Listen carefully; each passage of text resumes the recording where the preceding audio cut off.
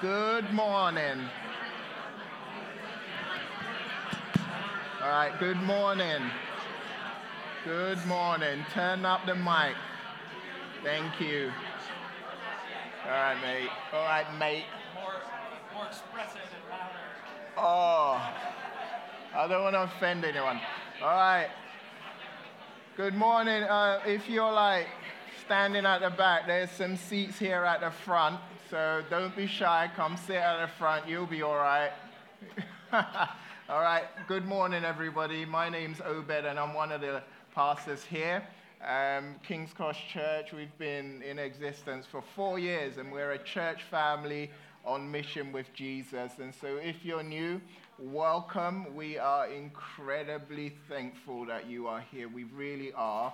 And you've heard through the announcement, we want to do all that we can to get you plugged in and connected to our church family. And so before you leave, make sure that you go to the Connect table, and they'll help you out. They'll sort you out, and they'll help you see how you can get involved and everything. But behind me, as you can see, is our baptism at the Bay. End of August, the last Sunday of August. We're not going to be gathering here. We're going to be going to the Bay, which is a lovely part of San Diego.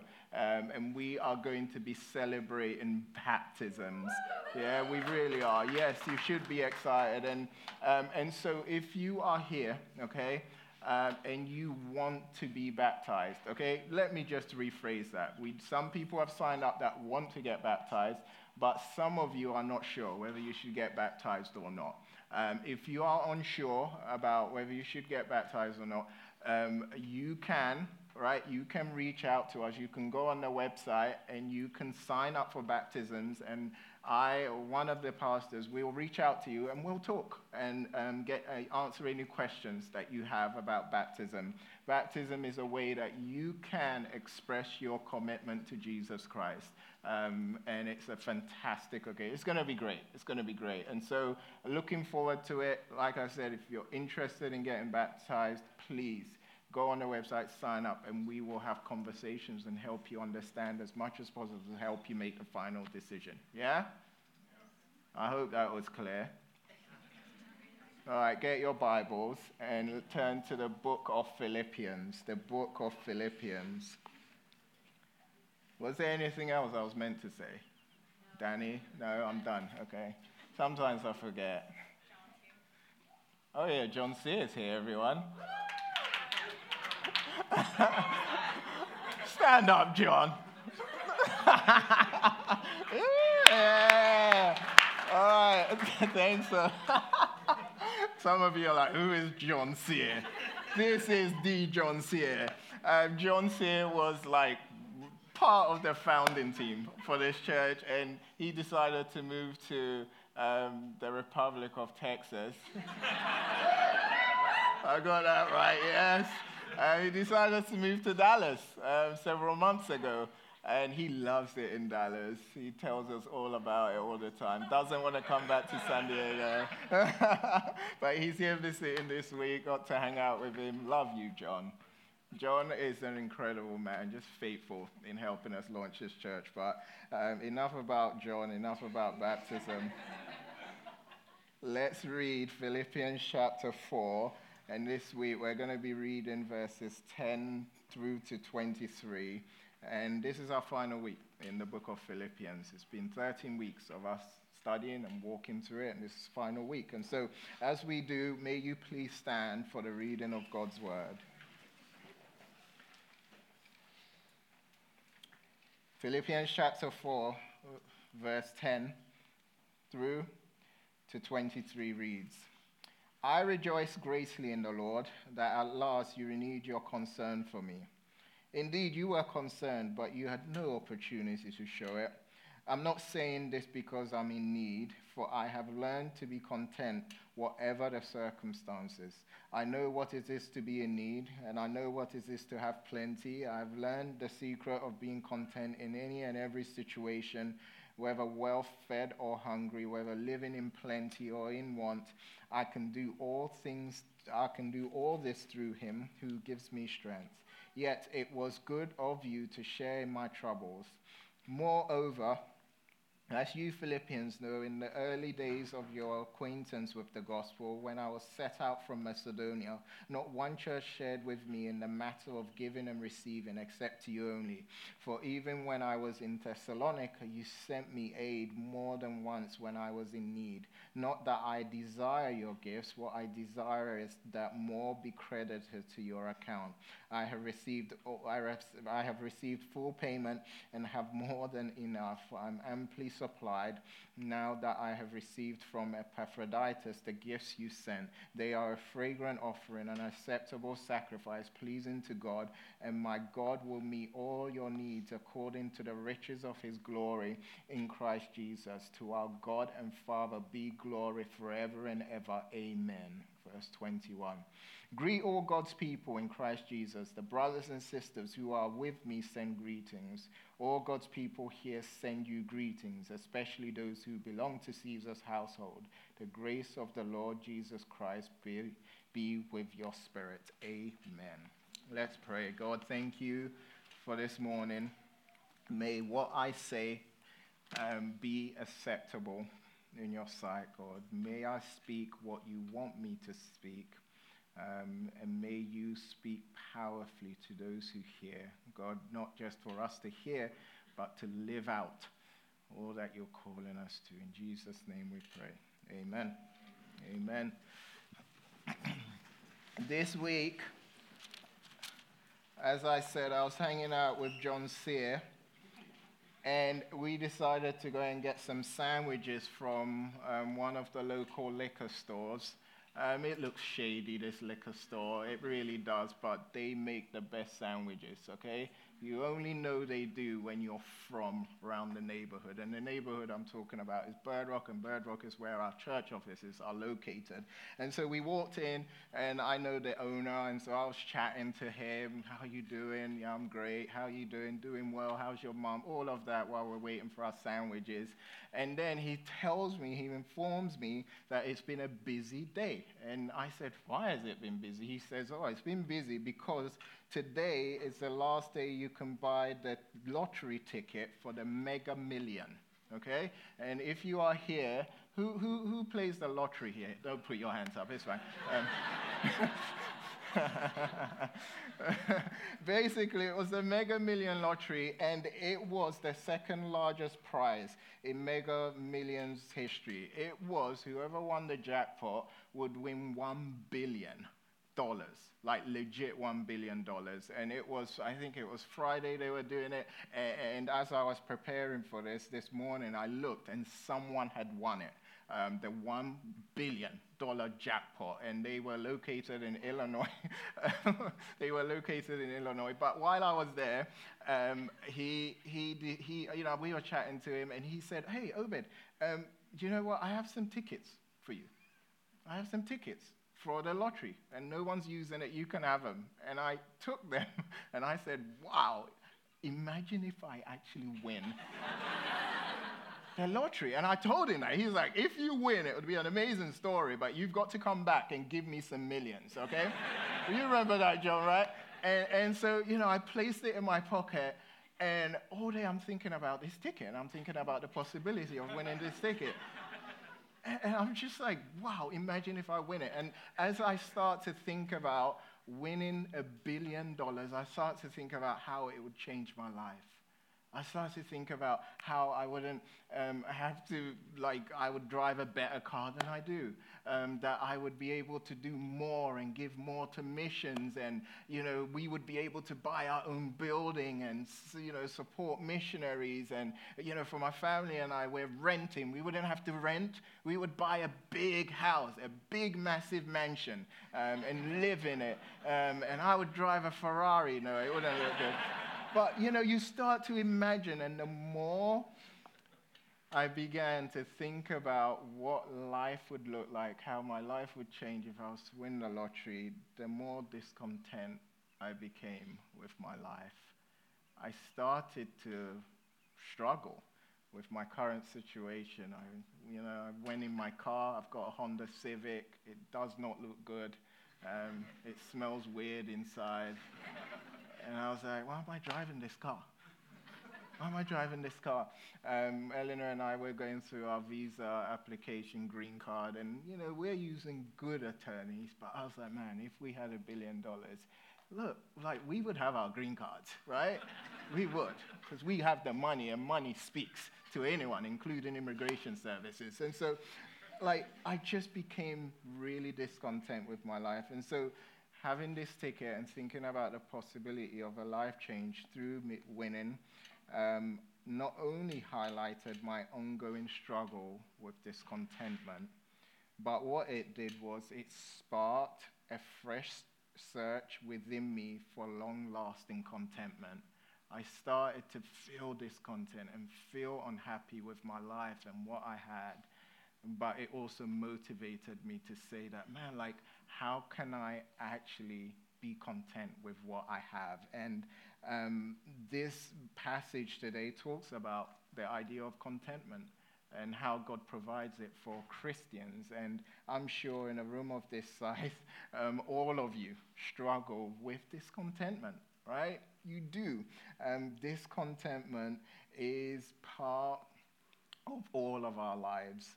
And the passage today is telling us that it's possible for us to overcome discontentment and we can actually become content. And so what does that mean? What does that look like? Okay, let's look at what Paul says starting in verse 10.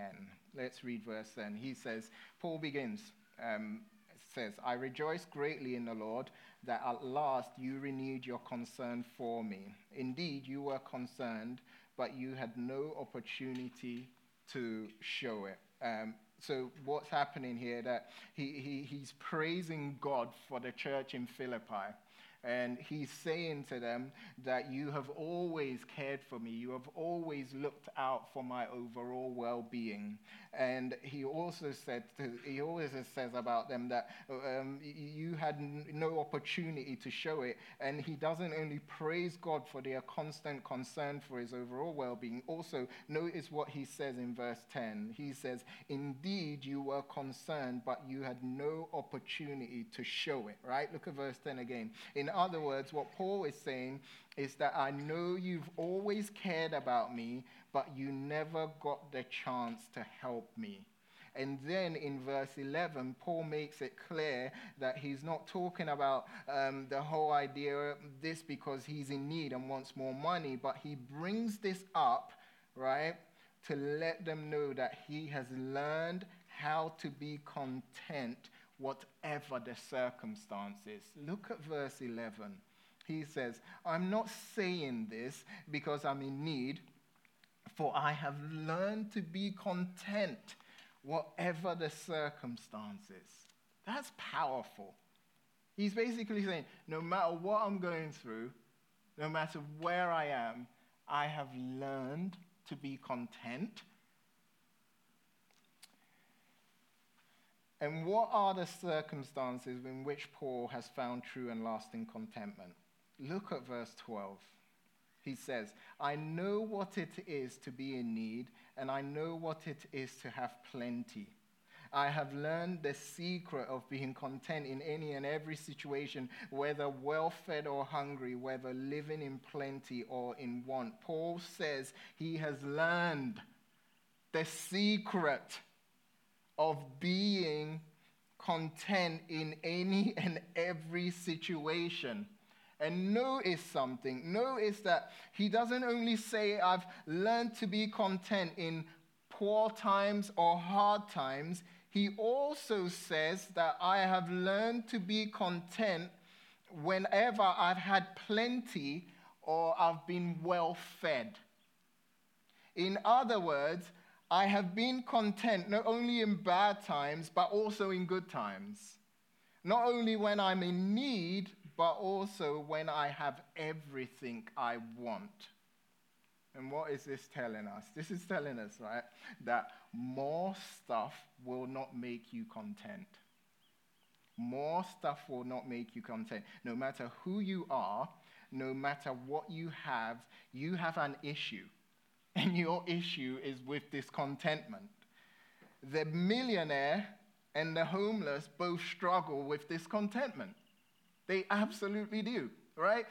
Yesterday even, I met a guy who was walking his dog, and now I have a dog. I can engage with people that have dogs.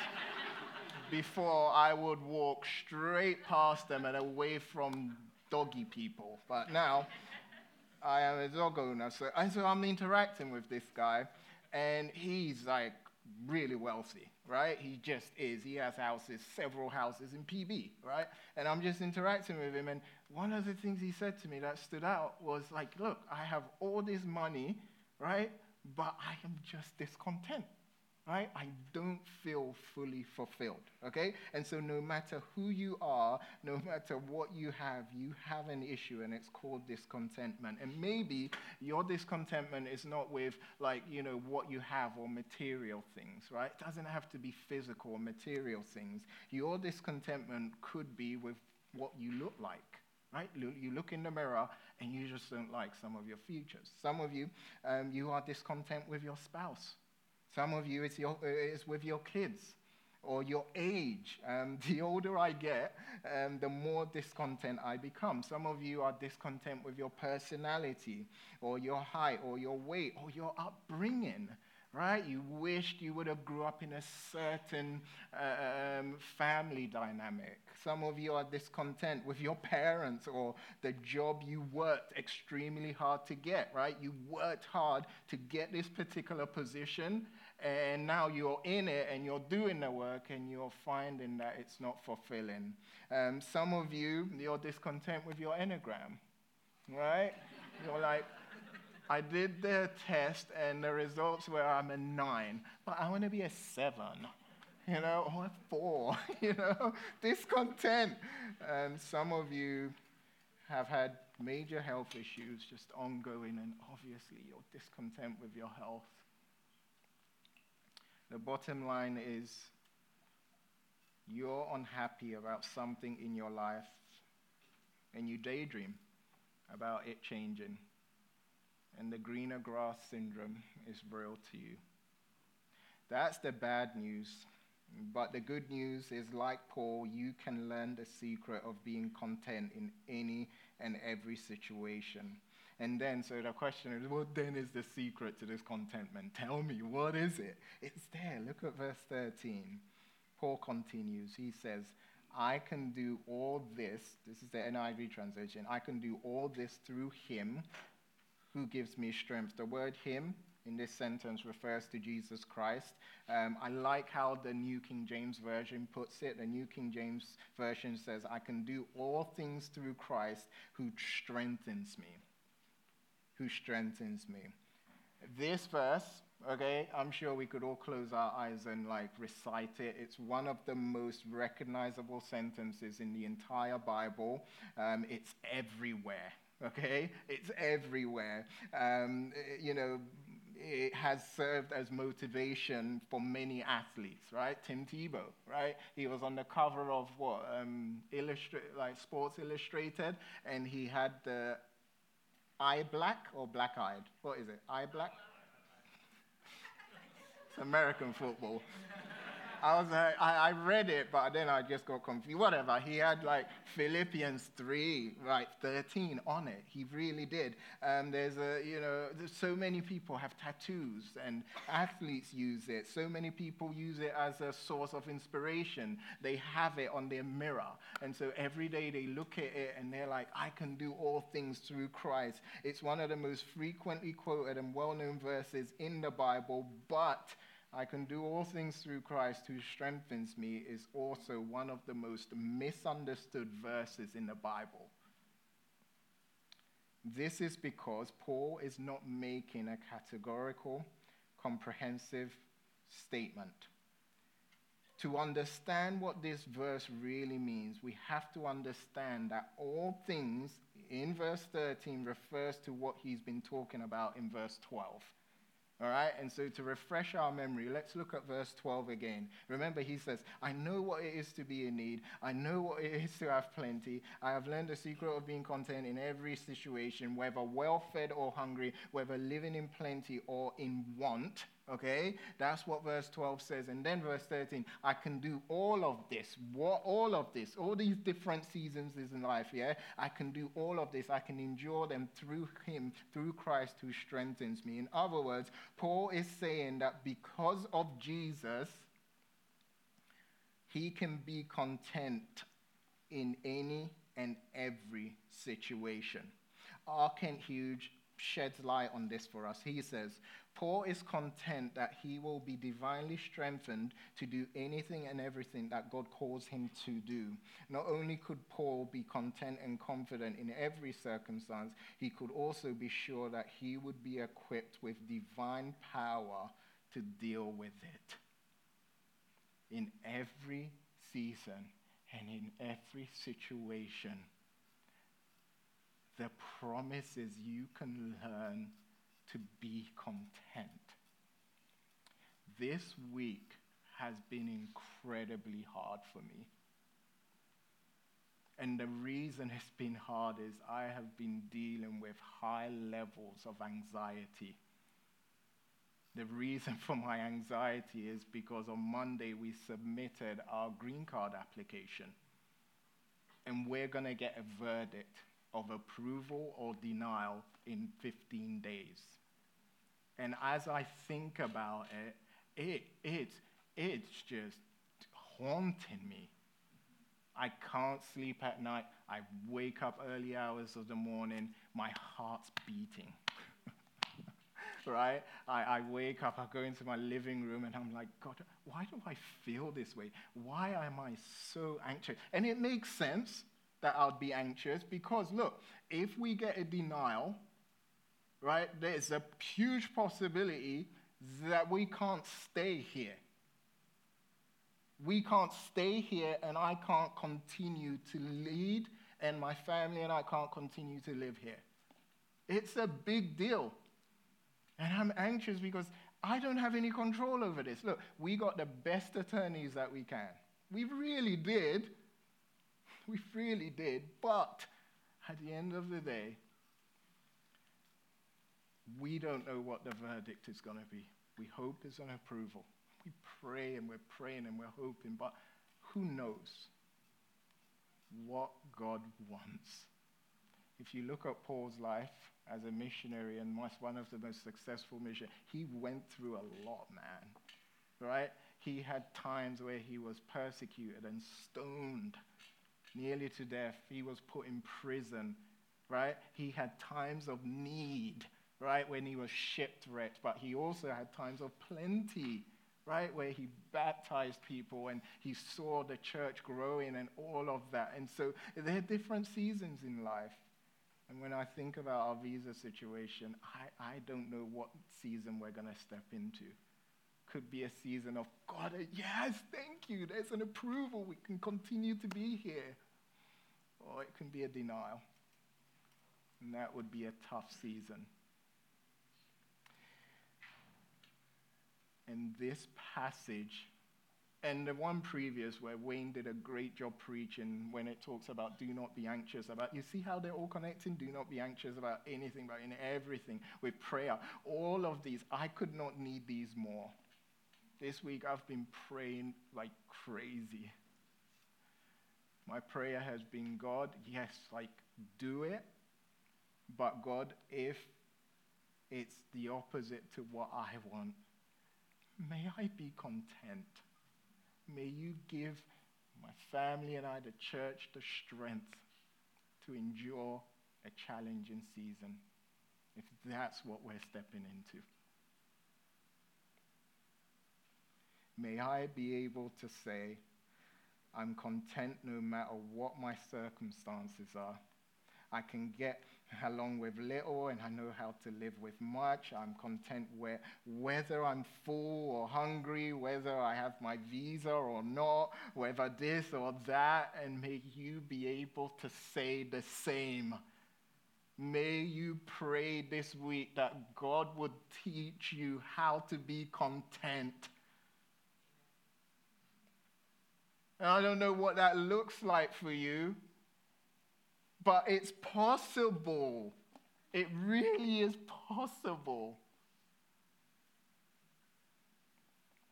And the reason why it's possible to have true and lasting contentment no matter what season you step into or no matter what season you're in is because Paul's God is our God. J.A. Motia says, no circumstance could ever arise which could be too much for Paul's God, and therefore no circumstance could ever beat Paul. Paul's God is our God. Therefore, when we don't feel as content as Paul did, it's not because we don't have what we need. Rather, listen to me, it's because our focus is wrong. Instead of being focused on our Savior, we are focused more on our circumstances. And that's what that's done to me. I've just been at the feet of Jesus this week, man. I've just been at the feet of Jesus and been like, Jesus, I have you. And apparently, if I have you, I have everything I need and I don't need anything else. You know, I was thinking of when Eleanor and I, were dating, and even till now, there are times when I'm with Eleanor and I'm just so content. Nothing else matters. Nothing else matters. I have my beautiful bride. She's awesome and nothing else. And that's what we're praying and leaning towards and pursuing, that thing where we are so caught up in Christ. He has captured our hearts so much, no matter the circumstances, no matter what comes, we are content. And I'm not just talking about, content as in all hell is breaking loose and, I love Jesus. It's this legit faith and trust that is sustained over time. And so the question is, are you discontent? Do you desire to find true and lasting contentment? Do you need to know what it is to say, I can do all things through Christ who strengthens me? If you do, then keep in mind that the Lord Jesus Christ is the source of true and lasting contentment. Therefore, you ought to make every effort to get as close to Christ as you can. Make every effort to get as close to Christ as much as you can through reading Scripture, through praying. Find that contentment in Christ. R. Kent Hughes says, lastly, wide swings of fortune awaits us all. At times, many of us will experience abounding prosperity, and all of us will know devastating hardships. But because Christ is the center of our life, we can be content. Both abundance and loss will pass, but Christ remains the same. This is the message of Philippians, y'all. It's a message of joy and contentment that is only found in Christ. Let's pray.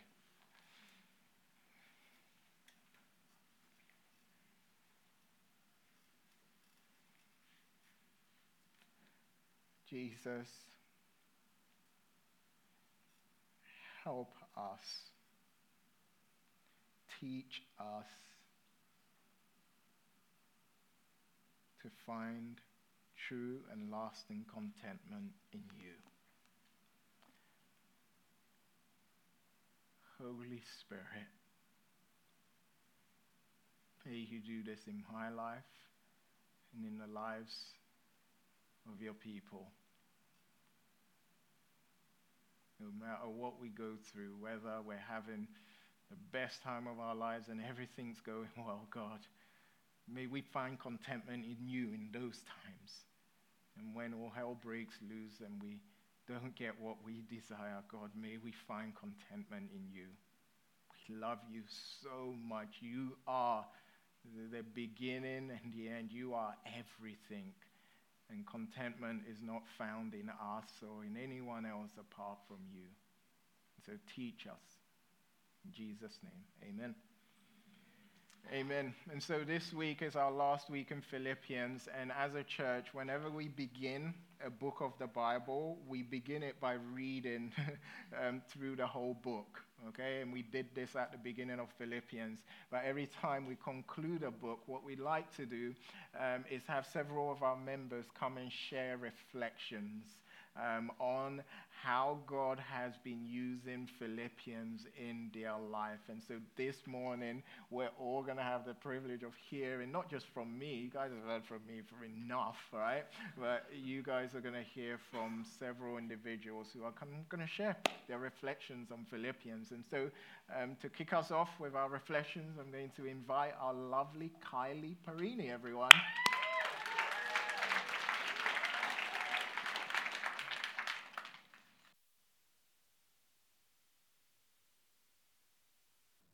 All right. First off, I haven't talked in front of a crowd since public speaking in college, so have a little grace with me. But for those who don't know me, my name's Kylie, and I've been attending King's Cross for about 2 years now.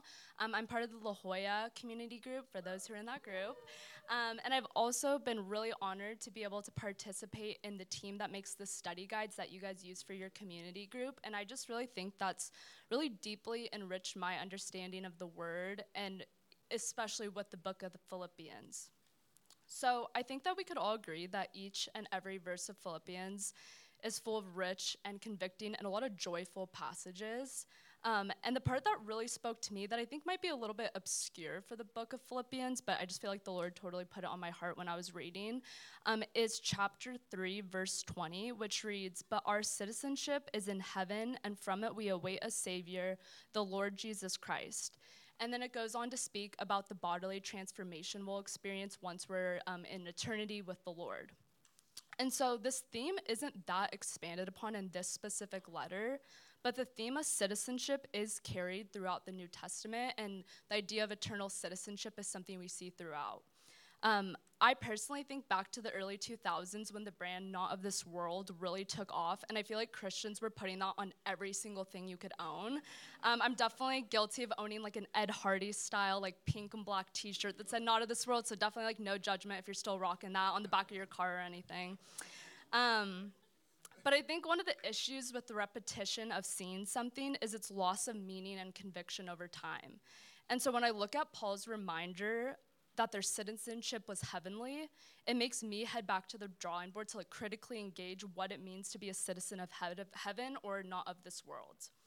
One of the things that I've observed and experienced in my own life as a 21st century Christian is that for us to be citizens of heaven, it means us to be truly aliens to the nation and places we find ourselves in. And I think that's really hard for us to tangibly understand in this day and age. Especially living in the United States as a citizen with a comfortable job in a really ideal location, I have rarely felt alien. In fact, most of the time I feel like I'm at home. Which I know isn't everybody's story here, but surely it's mine. And I think it was also much of the story for the Church of the Philippi at the time. With their Roman citizenship, it gained them a lot of advantage, so that was something that they greatly valued, to be a citizen of Rome.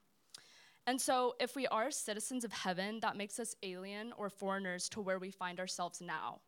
In the same way that foreigners are often marked by distinct differences, such as an accent or a cultural practice, so must too Christians be marked by our citizenship that makes us distinct. And I think one of the hardest callings that comes with heavenly citizenship is that there's no certain look about us that makes it immediately obvious about where and whom we belong to. And so our defining feature is an internal transformation that comes when we follow after Jesus Christ, and that in turn leads to this external sacrificial reaction. And so when I realize that, I really have to ask myself, what citizenship would those around me assume I have? And so you all know that scenario when you're sitting in a coffee shop and you overhear a conversation, and maybe it's there's an accent that you can't place, and so you're trying to think to yourself, where are they from? Maybe the way they dress, something along those lines. If I placed myself in that situation and someone else was overhearing me talking, and they're trying to place my origin at a coffee shop, would someone know to whom I belong to? And I think honestly, through reading Philippians and kind of all the convictions that came up, I think if they observed me, a lot of the times they would guess wrong or be quicker to assume my actual country of origin than my eternal home. And so how quick am I to associate myself with Rome more than I am with a sojourner passing through? And so I think the responsible citizenship is so important to where we find ourselves now, but I think we need to actively take on where our real citizenship lies and realize that we are merely guests of the nations and we are here as ambassadors for Christ. And so when I don't take up the role as a foreigner here and as an ambassador for Christ, and when I decide it's easier and more comfortable to blend into the world around me and to go unnoticed in a coffee shop where no one would know to whom I belong, it reminds me a lot of the gospel story of Jesus and Barabbas. And when the crowds decided to trade Jesus for Barabbas, they had no idea the full extent of what they were doing, because in that, they were trading God for their own version of a hero. And are we not doing the same thing when we confuse where our citizenship lies? Because when I align myself with earthly power, protection, and citizenship, I'm really forfeiting heaven for Rome. And more than anything, the witness we have as Christians, when we take on our earthly citizenship as a priority or for its convenience, we are withholding heaven and proclaiming Rome to others around us. And so I'll never assume that I will get this balance right of being the perfect heavenly citizen, especially while we're here on earth. But my default is Rome before heaven most of the time. And so like anything, the longer I'm away from my real home, the easier it is to forget where I came from. And so the longer that I proclaim my life here as my ultimate comfortable reality, the more I forget about my eternal radical calling. And so it's just my ultimate prayer for myself and maybe anyone else who feels like they so easily slip between citizenships, to remember that we are temporary residents here, and the deeper that we lean into Christ and his calling for us, the more distinct and noticeable we become as citizens of something heavenly. So that's like one of my main takeaways from the book of Philippians, but thank you guys for listening. Yeah.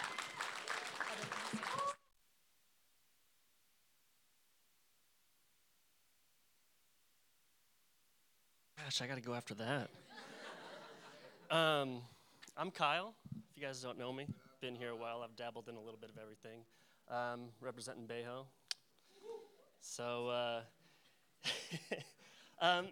yeah, just kind of in the same area, going through Philippians, and just the theme that stands out is the mindset of Paul and how every situation he's in, he just has just such contentment and just the power of God to get over it.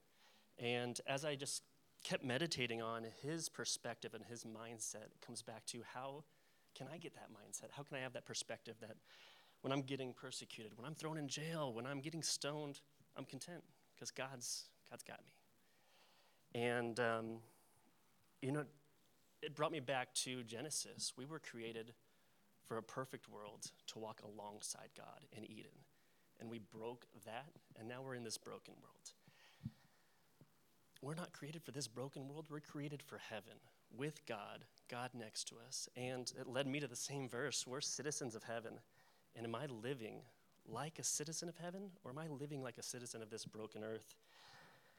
And, I don't have much else to top what she was saying because a lot of my stuff was in there, but really I'm just trying to reflect on myself and, how am I trying to live my life? Am I really, truly living like I belong to heaven, or I'm trying to better myself on this earth and just kind of pushing that to the side? And, we should all do the same. We should all challenge ourselves to think of where is my allegiance? Where do I really see myself? And am I living that life of heaven? And, that's all I got.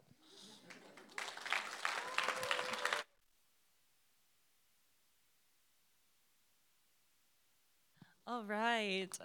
For those of you who don't know me, I'm Kenzie Sparkman, part of the PB group, self-proclaimed kind of military group. So yes, my husband's in the Navy. He's not here today. But I guess the overall theme that just kept coming to me throughout Philippians was, how can we pursue Christ's joy and peace even throughout times of adversity?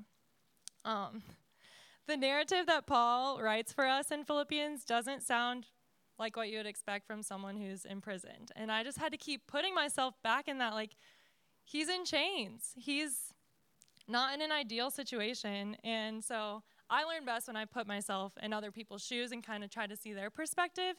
And that was challenging because I know that myself, I probably wouldn't be rejoicing in God's truth if I were in chains or in prison.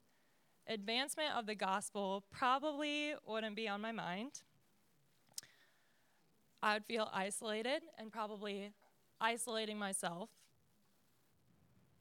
Not grateful for community. And would probably be throwing myself a pretty massive pity party, to be honest, like just feeling bad for myself and in that situation. But Paul doesn't do that. And I found that really encouraging, but also very interesting. So I kind of wanted to dive in, like, how did he do that, and how can we do that?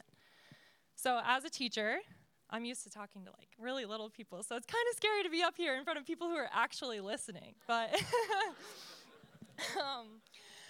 like I said, I can personally relate best when I try to, envision myself in that situation. And the closest thing I've ever been to imprisonment is, like, the couple weeks that I was grounded in high school. So I'm like, okay, not physically in prison, but I think in some ways in all of our lives or in areas of our lives, we might be imprisoning ourselves or feel imprisoned. So some examples could be our time or maybe the lack of it. We feel like we don't have enough time, and that's always constraining us. Maybe an addiction. Maybe it's isolation. We feel alone, or even anxiety. I'm going to get really real with you guys here for a second. So ever since I was little, I've always been a very anxious person. My mom used to always joke that I was kind of like the little elephant in Tarzan, like, is this water sanitary? You guys know what I'm talking about. Okay. So as someone who's struggled with anxiety throughout many seasons of my life, sometimes it can feel like my mind and my spirit are imprisoned through that. And maybe some of you can also relate, not necessarily like, anxiety is something that you struggle with often, but circumstances. I mean, we all go through times in our life where it's just like, man, why is this happening? I don't know what to do. And a lot of times those are where I feel furthest from Christ. And so how can we be more like Paul in those situations? That's kind of what I was reflecting on a lot throughout Philippians. So I also chose verse 20 in chapter 3, talking about, when Christ is your end game, you're living so differently. And just keeping that in mind, that this is our temporary home. We're not meant to be here forever. We are promised in the Bible over and over again that while we're here on earth, we are going to face adversity. It's not going to be ideal. This is not what God has intended for us, believers. So when we have those adverse situations, what can we do? How can we be more like Paul? And so I think he reminds us often that we should be grateful for community, seek out those people. And above everything else, pray. And that's something that I really struggle with. My faith, I could go on and on. This is not, I could talk up here forever, I feel like, but I'll try to keep it short. But prayer is sometimes easier said than done for me. And so my initial reaction in adversity or times where I feel like my anxiety is, taking me captive, I want to worry about it. But in chapter 4, verse 6, like Obed reminded us this morning, Paul tells us, do not be anxious about anything, but in every situation, by prayer and petition, with thanksgiving, present your requests to God. And I know that this verse has become a bit of a cliche, which is awesome. Like, we always love to see the gospel everywhere. It's always a blessing. But it just is so full of truth and God's truth. And my father-in-law actually prayed this verse over me during a time of immense anxiety for me. For those of you who may not know, I'm a living organ donor. I gave over 60% of my liver to my sister-in-law. And I could go into a much longer story about that too. But I was really anxious during that time. I didn't feel like that was a decision that I could make. Like, on the one hand, I'm worried about myself. What if the answer is a no? What if they start doing all these tests and then they find out that there's something wrong with me? What if the answer is a no, and now my sister, my future sister, we weren't even married at the time yet, when I started going through all this, like, what if it's a no and I can't help her and she's back at square one? And then the other part of me was like, what if it's a yes? And the doctors and everyone just kept saying, it's your choice, you get to decide. I was like, how? How could I possibly do that? Like, don't put me in that situation. I don't want to choose. And so I was sitting on my father-in-law's back porch just crying. I was a mess. Like, how am I going to make this choice? And he prayed that verse over me. And as someone who at the time was not praying very often or very faithfully, I started to pray. And throughout all of the months of testing, everything leading up, I said, God, if this is what you want, if this is your will for me, make it clear. I wanted it to be crystal clear, no hesitation, no doubts, and he did. And by his grace and his will, my sister and I are both doing great. So praise to him.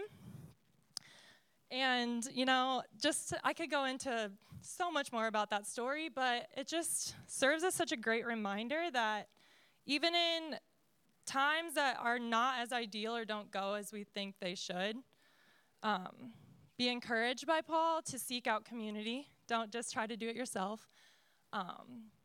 Community of fellow believers, I will add, makes a difference. And then being grateful for what we have and the opportunities, and inviting the Lord into every situation through prayer. So that's all I got.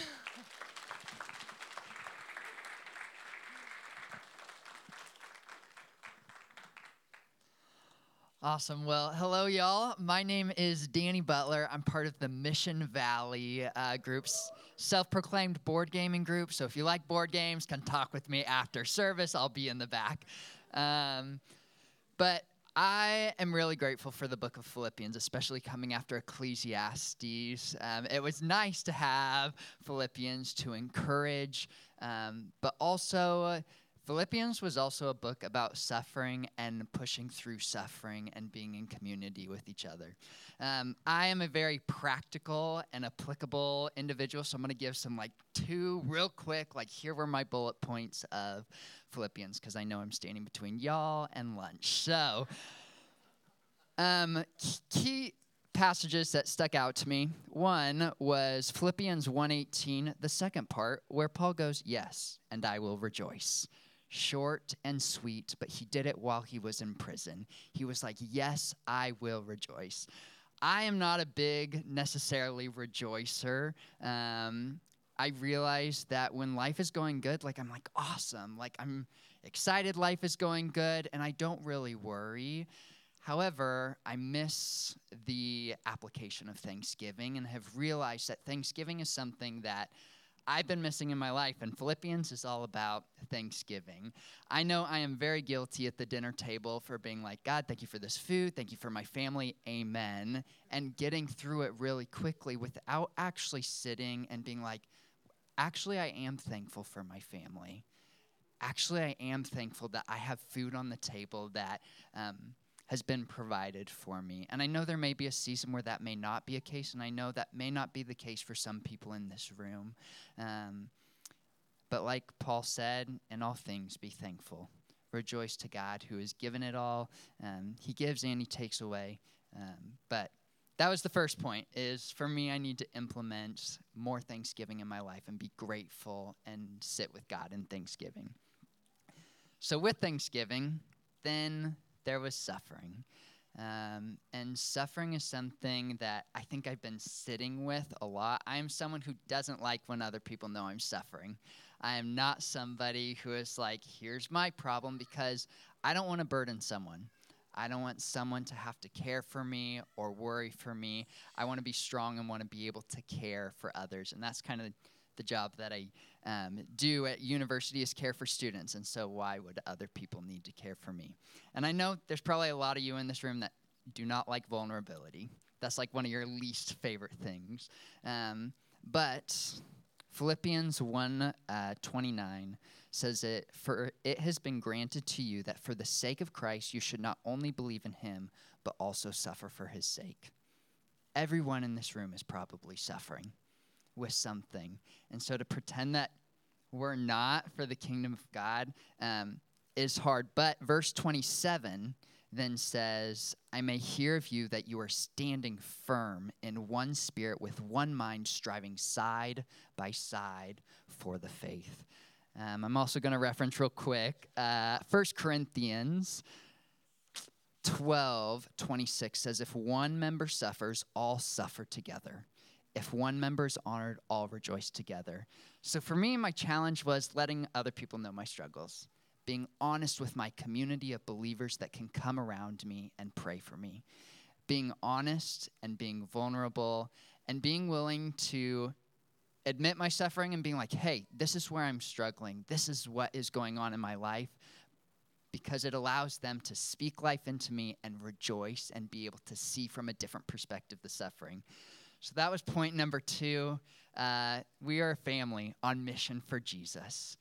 Be a family, be vulnerable with each other, and join community group. If you don't have a community group, it's a really awesome opportunity to speak life into each other and to be with people that genuinely care and are willing to walk alongside you in life. So I am going to been asked to pray before people come up and lead us in some worship. So if you don't mind bowing your heads. God, I thank you for the book of Philippians. I thank you for Paul and the journey. And I thank you that you are the God of Paul and you are the God of us. God, one of your names is the Prince of Peace. And I'm so grateful that you are someone who sees us in our suffering, that you seek to provide peace. And so I pray for all of the hearts out there that are broken, for all of the hearts out there that are struggling, that they're able to find a semblance of peace in you. God, this week, I pray that they are able to turn to each other, to lift each other up in your word and in your truth. And God, I thank you just for who you are in my life, and who you are in this church. In your heavenly name, amen.